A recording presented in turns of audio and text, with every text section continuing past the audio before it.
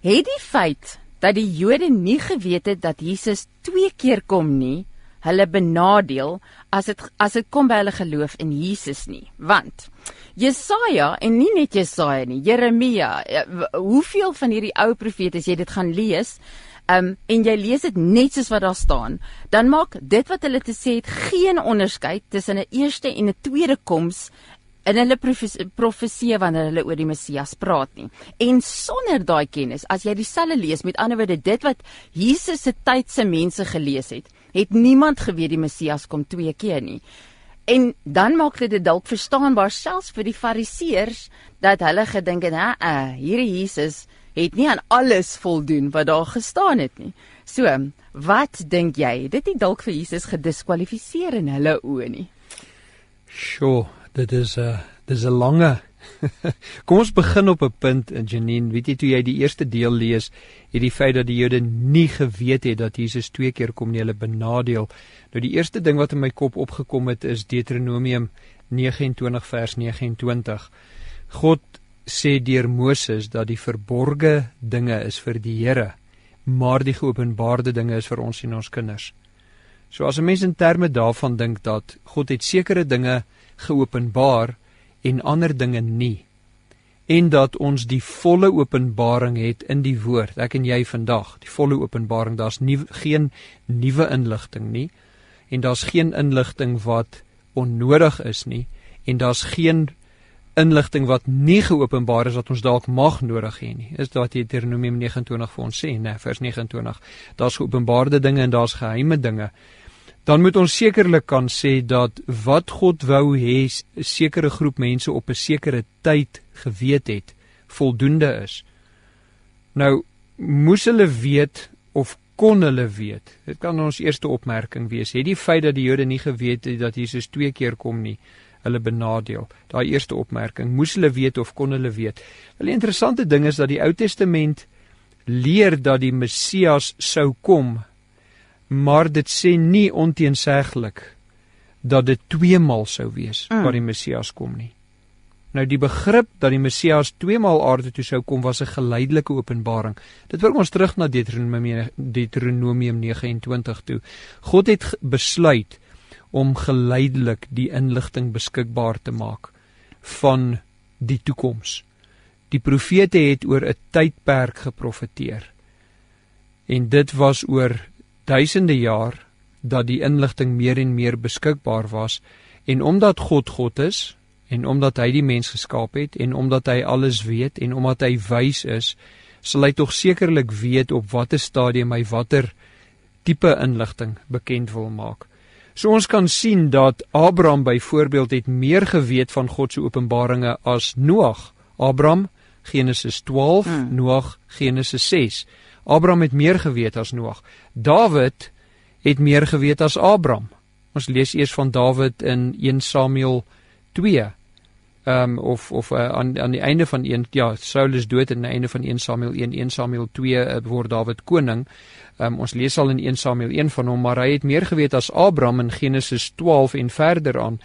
Sagaria, een van die profete wat heel laaste skryf voordat God se stem stil raak vir die profete in die 400 jaar stilte tydperk, daardie Sagaria het meer geweet as David. Die apostels het meer geweet as die profete wat voor hulle gekom het. Die apostels aan die einde van Handelinge byvoorbeeld het meer geweet as die apostels aan die begin van Handelinge direk na die opstanding. So ons kan sien dat daar is, met tyd is daar meer openbaring en God weet wat hy wanneer wil openbaar van hierdie verhaal van hom. So ons is uiters bevoorreg as ons die hele Bybel dan nou het. So waar was die heel eerste openbaring dan van die Messias? Ek dink die beste aanduiding vir ons van die heel eerste openbaring is in Genesis 3 vers 15, waar God duidelik maak dat die saad van die vrou sou die kop van die slang verbrysel, die saad, die afstammeling van die vrou sou die kop van die slang verbrysel, daar sou 'n oorwinning wees. Maar op daardie plek in Genesis 3 is daar geen meer inligting oor hierdie saad nie. Jy kan lees soos jy wil, jy gaan nie meer inligting kry oor hierdie saad nie. So hoe ontwikkel hy dan van daar af die openbaring? Die Openbaring, ek veronderstel die vraag is, hoe ontwikkel die Openbaring oor die Messias van daar af? Wel, kom ons gaan kyk na 'n paar skrifgedeeltes wat hierdie Openbaring vir ons meer en meer duidelik maak. In 2 Samuel 7 vers 16 praat God met Dawid en hy sê vir Dawid dat Dawid se koningskap bestendig sal wees en sy troon, Dawid se troon sal vas staan tot in ewigheid. Nou dis is God wat met Dawid praat en aan Dawid 'n belofte gee en Dawid sou sekerlik, omdat hy God baie goed geken het en verskeie openbaringe van God gehad het, sou hy aanvaar het dat God 'n belofte maak wat gaan standhou, maar hoeveel Dawid daarvan sou verstaan, dit is nie vir ons baie duidelik nie, maar hy het God geglo. Dan 'n volgende ontwikkeling in die openbaring van die Messias. Ons gaan na Jesaja 9 toe. In die Afrikaans is dit vers 5 en 6, in die Engelse vertalings is dit vers 6 en 7, Jesaja 9 vers 5 en 6. Daar word gepraat van die Messias as God en as die een wat sal heers op die troon van Dawid. So daar's nou bietjie meer inligting beskikbaar oor die koningskap van Dawid en sy troon wat vir ewig sal vas staan. 2 Samuel 7 vers 16, die belofte, Jesaja 9 vers 5 en 6, dat die Messias is, wat God sal wees en op hierdie troon van Dawid sal wees. Dan 'n volgende openbaring, Jeremia, wat heel wat later gekom het, na Jesaja, Jeremia 33 vers 17, sê dat Dawid nooit 'n man sal ontbreek op die troon van Israel nie. En dan kom ons spring na die evangelies toe. In Lukas 1 vers 31 tot 33 is die engel in gesprek met Maria, en die engel sê vir Maria dat sy 'n seun sal hê, en dat God aan hierdie seun die troon van sy vader Dawid sal gee, die seun se vader Dawid, en hierdie seun sal koning wees tot in ewigheid met geen einde aan sy koningskap nie. Dit herinner ons amper weer aan 2 Samuel 7 vers 16, né? Sy koningskap sal bestendig wees en sy troon sal vas staan tot in ewigheid, en hierso in Lukas 1 vers 33, 31 tot 33, die Messias sal koning wees tot in ewigheid met geen einde aan sy koningskap nie. Okay, so is daar enige aanduiding daar in die Ou Testament al dat die Messias dalk meer as een keer sou lewe? Dit sou kom. Jy het nou gesê aan die begin, Janine, hoe bevoorreg ons is om die volledige openbaring te hê. Nou, ons het die voordeel om terug te kan kyk. En uiteraard het nie almal in die tyd van Sagaria sy profesieë wel duidelik kon verstaan. Ek noem spesifiek Sagaria, want Sagaria praat baie oor die Messias en oor sy eerste en tweede koms. En jy weet nie eens of hulle self dit verstaan het wat hulle. Wel, die aanduiding is dat hulle nie, en ons sal nou sal ek daarby kom, maar ons kyk terug en ons het meer inligting as wat hierdie mense gehad het, self meer inligting as wat Sagaria die profeet ontvang het. En daardie mense sou nie duidelik sy profesie kon verstaan nie, want dit word nie uitdruklik so gestel dat daar 2 komste van die Messias sou wees nie, maar daar is 'n aanduiding wat vir ons, vir my en jou vandag, meer duidelik is, meer van 'n openbaring is. Kom ons kyk gou na 'n paar van hierdie. In Sagaria 9 vers 9, en ek hoop regtig die mense het hulle penne by hulle, want anderster gaan jy bietjie agterraak. Ons gaan die nota stuur, moenie vrees nie. Okay, weer soos laasweek. Altyd, ons is hier om te dien. Die nota stuur. Goed, Sagaria 9 vers 9 dui aan dat die koning in nederigheid en vrede sal kom op 'n donkie. In hoofstuk 14, daai was Sagaria 9 vers 9, in Sagaria 14 vers 2 en 3 word daar gepraat van 'n oorwinnende generaal tipe van koning. In Micha 5, dis 'n tweede ene, word gepraat van 'n Messias wat in 'n stal gebore word, maar in Daniël 7 vers 13 en 14 word daar verwys na hierdie koning as 'n koninklike en ewige heerser. So jy het hom op 'n donkie, jy het hom in 'n stal, jy het 'n oorwinnende generaal en jy het 'n koninklike en ewige heerser. As nog 'n kontras, 'n derde kontras, in Daniël 9 vers 26 staan daar dat die Messias afgesny sal word, maar in Jesaja 9 vers 6, of in vers 7 in die Engels, sê daar dat hy vir ewig gaan heers. So Daniël 9 sê, hy gaan afgesny word, maar Jesaja 9 vers 6 sê, hy gaan vir ewig heers. Dan nog 'n kontras, 'n vierde ene, Jesaja 53 vers 9, praat van sy dood, terwyl daar dieselfde hoofstuk in vers 12, Jesaja 53 vers 12 praat van sy oorwinning. Hy gaan dood in vers 9, maar dan is daar oorwinning in sy opstanding in vers 12. En sekerlik een van die mees dramatiese vind ons in Jesaja 61. Dit is die hoofstuk waaruit Jesus aanhaal in Lukas 4 vers 18, daar waar Jesus in Nasaret sy sy tuisdorp eerder, Nasaret sy tuisdorp, daar waar hy in die sinagoge ingaan, hy gaan sit, hulle gee van hom aan hom die boekrol, hy maak die boekrol oop by Jesaja en hy begin lees, en hy lees uit Jesaja 61 vers 1 en die eerste gedeeltetjie van vers 2.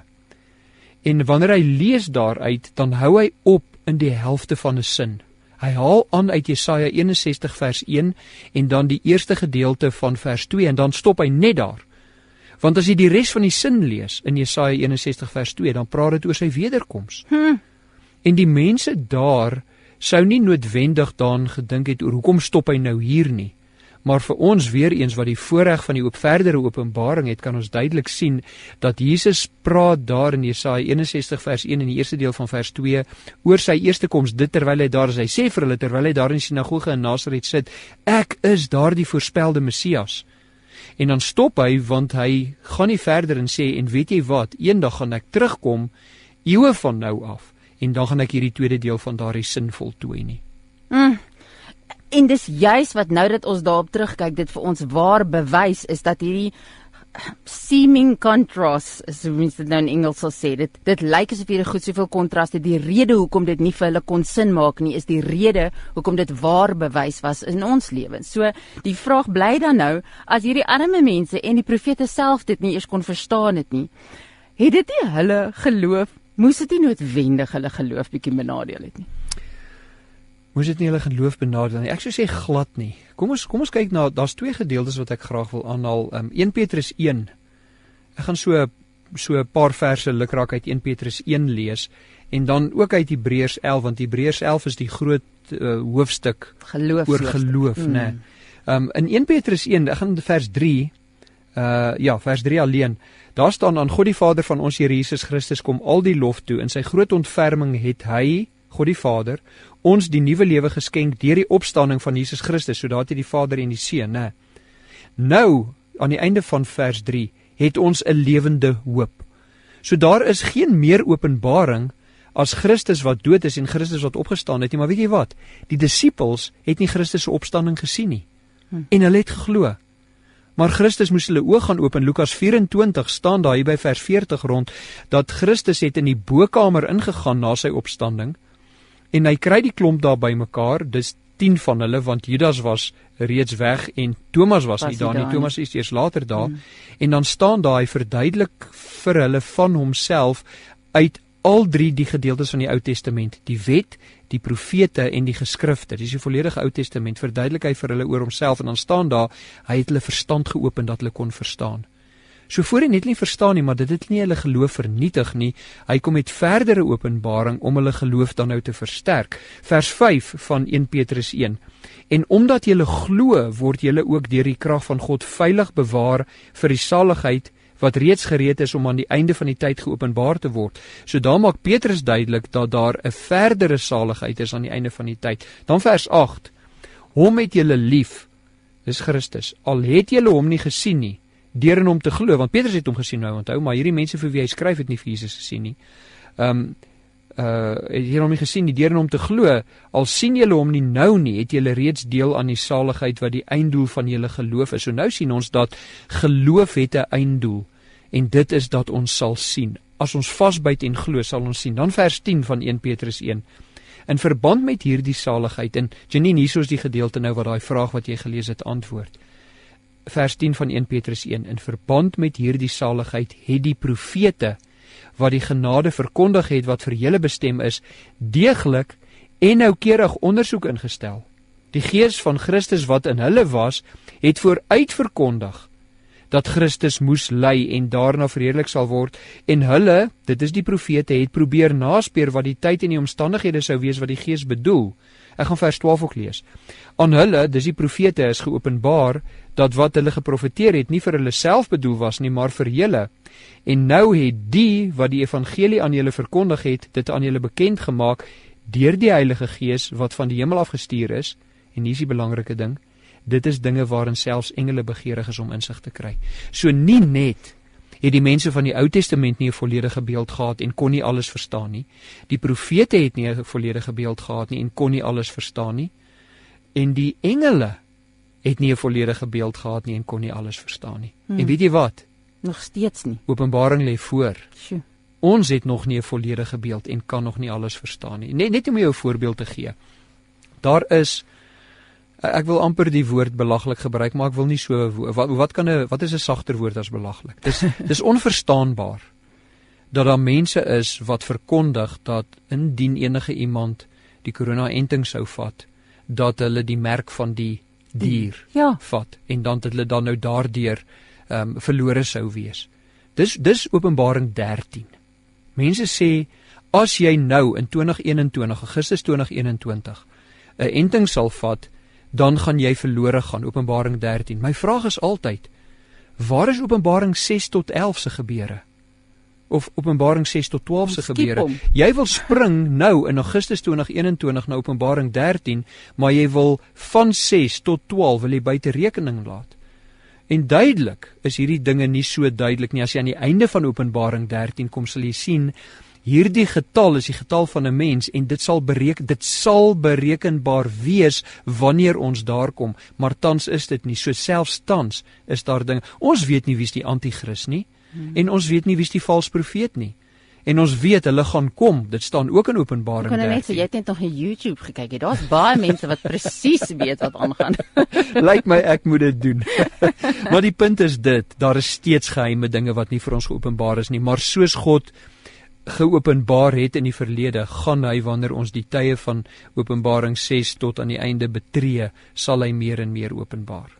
Met ander woorde, net soos wat hulle geloof moes toepas vir dit wat hulle nog nie verstaan het in die Ou Testament nie, en ons nou die voorreg het om terug te kan kyk, ons is regtig, ons het 'n voordeel, omdat ons meer inligting het as hulle, maar net soos hulle het ons nog geloof om vorentoe te gaan nodig vir dit wat ons nog nie besef nie. Geloof is altyd gebaseer op dit wat ons nog nie weet nie, maar weet wie God is. Ja, jy herinner my nou aan Hebreërs 11, vers 1.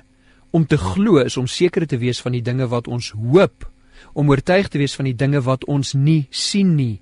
En dan het hy al daai voorbeelde, né? In vers 4 het hy die voorbeeld van Abel wat geglo het. Omdat hy geglo het, het hy 'n beter offer aan God gebring as Kain. Vanweë sy geloof het hy van God bevestiging ontvang dat hy 'n opregte man was, want God het sy offers aangeneem. En deur dieselfde geloof spreek hy nou nog, al is hy reeds dood, dis nou Abel. Maar in vers 13 van Hebreërs 11 staan daar, nadat hy al daai lyste van mense met hulle geloof genoem het, staan daar, terwyl hulle steeds geglo het, het al hierdie mense gesterwe, sonder om te verkry wat beloof is, maar hulle het dit uit die verte gesien en daaroor gejuig, en hulle het erken dat hulle hier op aarde slegs vreemdelinge en bywoners is. Wat is die punt? Hulle het 'n belofte ontvang deur 'n profeet, dat daar 'n plan is in God se gedagtes, en dat hy daai plan tot uitvoer sal bring, en hulle het dit geglo en hulle het dit vasgestaan. Selfs met Abraham. Abraham het God geglo, en dit is hom tot geregtigheid gereken. So wat jy sê is 100% reg, Janine. Ons moet glo, selfs al is daar dinge wat ons vandag nog nie verstaan nie. Net een laaste punt. Ek sit myself dan nou in die skoene van die Sadduseërs en die Fariseërs. Die ouens wat die woord geken het en ook dan nou nie die inligting gehad het van Jesus Christus, of dat hy die Messias is, en dat die Messias meer is een keer gaan kom nie. So dit wat voor hulle gestaan het daar gestaan, lyding ja, maar victory ook. So die inligting tot hulle beskikking moet hulle nou verklaar, is hierdie man of is hulle nou nie. En volgens die inligting wat voor hulle gestaan het, as jy dit net as koue inligting vat en so, kon dit nie gewees het, dat as ek 'n fariseer was in daai tyd, ek ook gedink het, maar hierdie Jesus is gediskwalifiseer nie. Die antwoord is glad nie.